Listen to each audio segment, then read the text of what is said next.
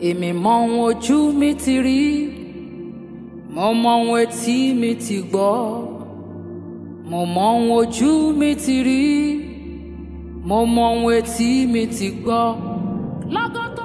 Wole Soyinka, pseudonimo di Akinwande Oluwole Soyinka, nato il 13 luglio 1934, è un drammaturgo, poeta, scrittore e saggista nigeriano, considerato uno dei più importanti esponenti della letteratura dell'Africa subsahariana, nonché il maggior drammaturgo africano.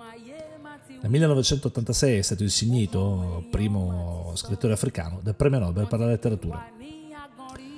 Comincia a scrivere ancora giovanissimo, ma emerge attivamente a partire dal 1960, quando, dopo aver cominciato ad insegnare letteratura e teatro in diverse università, fonda il gruppo teatrale Le Maschere 1960 e successivamente, nel 1964, crea la compagnia Teatro Raison, con la quale mette in scena anche delle proprie opere. Nel 1965 pubblica il suo primo romanzo scritto in inglese, Gli interpreti.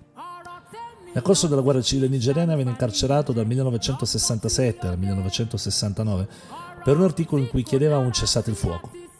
La sua esperienza in cella di isolamento è narrata nel suo romanzo L'uomo è morto. Ancor più che per la narrativa e la saggistica, Wole Soyinka si è affermato in Africa e in Occidente attraverso il teatro e la poesia. In particolare è noto per aver rivalutato il teatro della tradizione nigeriana e la folk opera Yoruba, e per aver scritto oltre 20 drammi e commedie, adattando nel suo contesto locale opere quali Le Baccanti di Euripide, L'opera da tre soldi di Brecht, I negri di Genet, e oltre che per i suoi stessi lavori, rappresentati in vari paesi del mondo. Fra le sue raccolte poetiche ricordiamo Aida and Other Poems, A Shuttle in the Crypt, Oguna Bibi Man, Mandela's Earth and Other Poems. L'opera di Soyinka si contraddistingue per i contenuti di impegno e denuncia degli orrori del suo paese, dal genocidio del Biafra al terrorismo odierno di Boko Haram.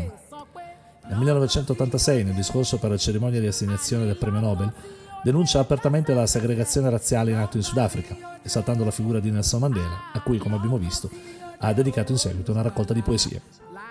Da sempre attivista sociale e politico, dagli anni 60 è stato protagonista delle lotte contro i soprusi e le violenze delle dittature africane, al punto che durante la guerra civile nigeriana viene accusato di cospirazione con i ribelli del Biafra.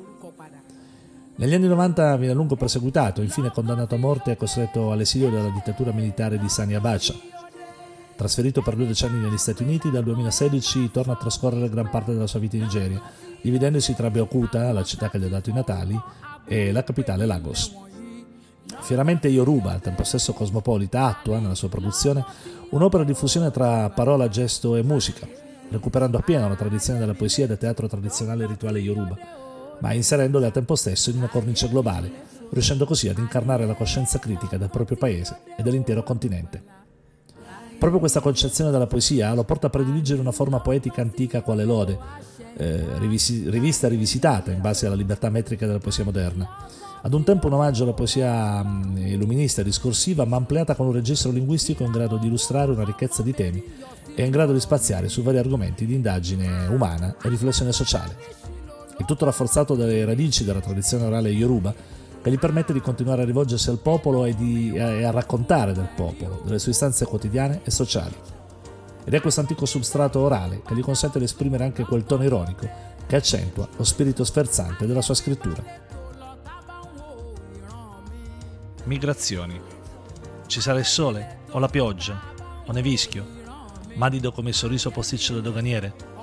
Dove mi vomiterà l'ultimo tunnel anfibio? Nessuno sa il mio nome. Tante mani attendono la prima rimessa a casa. Ci sarà? Il domani viene e va, giorni da relitti di spiaggia. Forse mi indosserei alghe cucite su falsi di stilisti con marche invisibili, fabbriche in nero. O souvenir sgargianti, distanti, ma che ci legano, manufatti migranti, Rolex contraffatti, l'uno con l'altro, su marciapiedi senza volto. I tappeti invogliano, ma nessuna scritta dice benvenuti. Conchiglie di ciprea, coralli, scogliere di gesso, tutti una cosa sola al margine degli elementi. Banchi di sabbia seguono i miei passi, banchi di sabbia di deserto, di sindoni incise dal fondo marino, poiché alcuni se ne sono andati così, prima di ricevere una risposta. Ci sarà il sole o la pioggia? Siamo approdati alla baia dei sogni. La strada.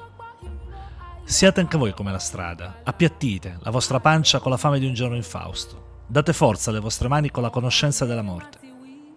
Nel torrido pomeriggio, quando il bagliore innalza false foreste e un rifugio con acqua, lasciate che l'evento si dipani ai vostri occhi. Soli abbandonati nella polvere quando fantasmi di camion vi passano accanto e le vostre urla e le lacrime si infrangono contro cruscotti sordi e la polvere le inghiotte. Bagnatevi nello stesso catino dell'uomo che fa il suo ultimo viaggio e col dito rimescola e tremola sull'acqua il riflesso di due mani ma di un solo volto. Respirate come la strada, siate la strada. Spiegate un ampio lenzuolo per la morte con la lunghezza e il tempo del sole, finché l'unica faccia si moltiplichi e l'unica ombra sia proiettata da tutti i dannati. Respirate come la strada, siate la strada stessa. Conversazione telefonica. Il prezzo sembrava ragionevole, il luogo indifferente. L'affittuario aveva giurato di vivere fuori sede. Non rimaneva nulla se non la confessione. Signora, avvisai, detesto buttar via tempo in viaggi inutili, sono africano. Silenzio. Trasmissione zittita di buone maniere pressurizzate. La voce, quando venne, spalmata di rossetto, pigolio di lungo bocchino dorato. Ero stato beccato, che imbecille. Quanto scuro, non avevo sentito male. Lei è chiaro o molto scuro. Bottone B, bottone A. Tanfo, di respiro rancido, di pubblico nascondino telefonico. Cabina rossa, cassetta rossa, autobus rosso a 2 piani che schiaccia l'asfalto. Era vero. Svergognata dal silenzio scortese e la resa, spinse lo stupore a pregare semplificazione.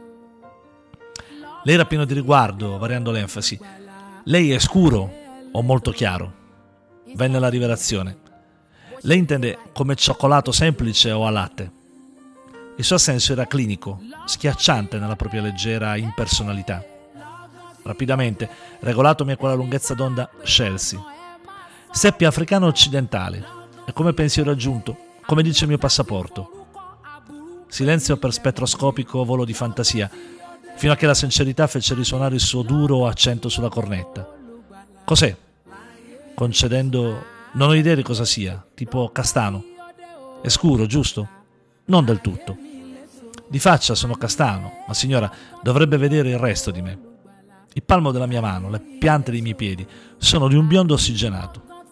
Lo sfregamento dovuto, che stupido pazzo, allo starmene seduto, ha reso il mio sedere nero corvino. Un momento, signora, percependo il suo ricevitore rizzarsi in un fragore di tuono fine alle orecchie. Signora, supplicai, non vorrebbe piuttosto controllare di persona? Alágbára níṣìlò ló bá rántí mi sí rere. Ẹnu mi wá kún fún ẹ̀rín ògógbó. Ayé mi gba ìyípadà ọ̀tun ò lọ́gán tó dé. Ayé mi bá lè tò lọ tá bá ń wo ìran mi.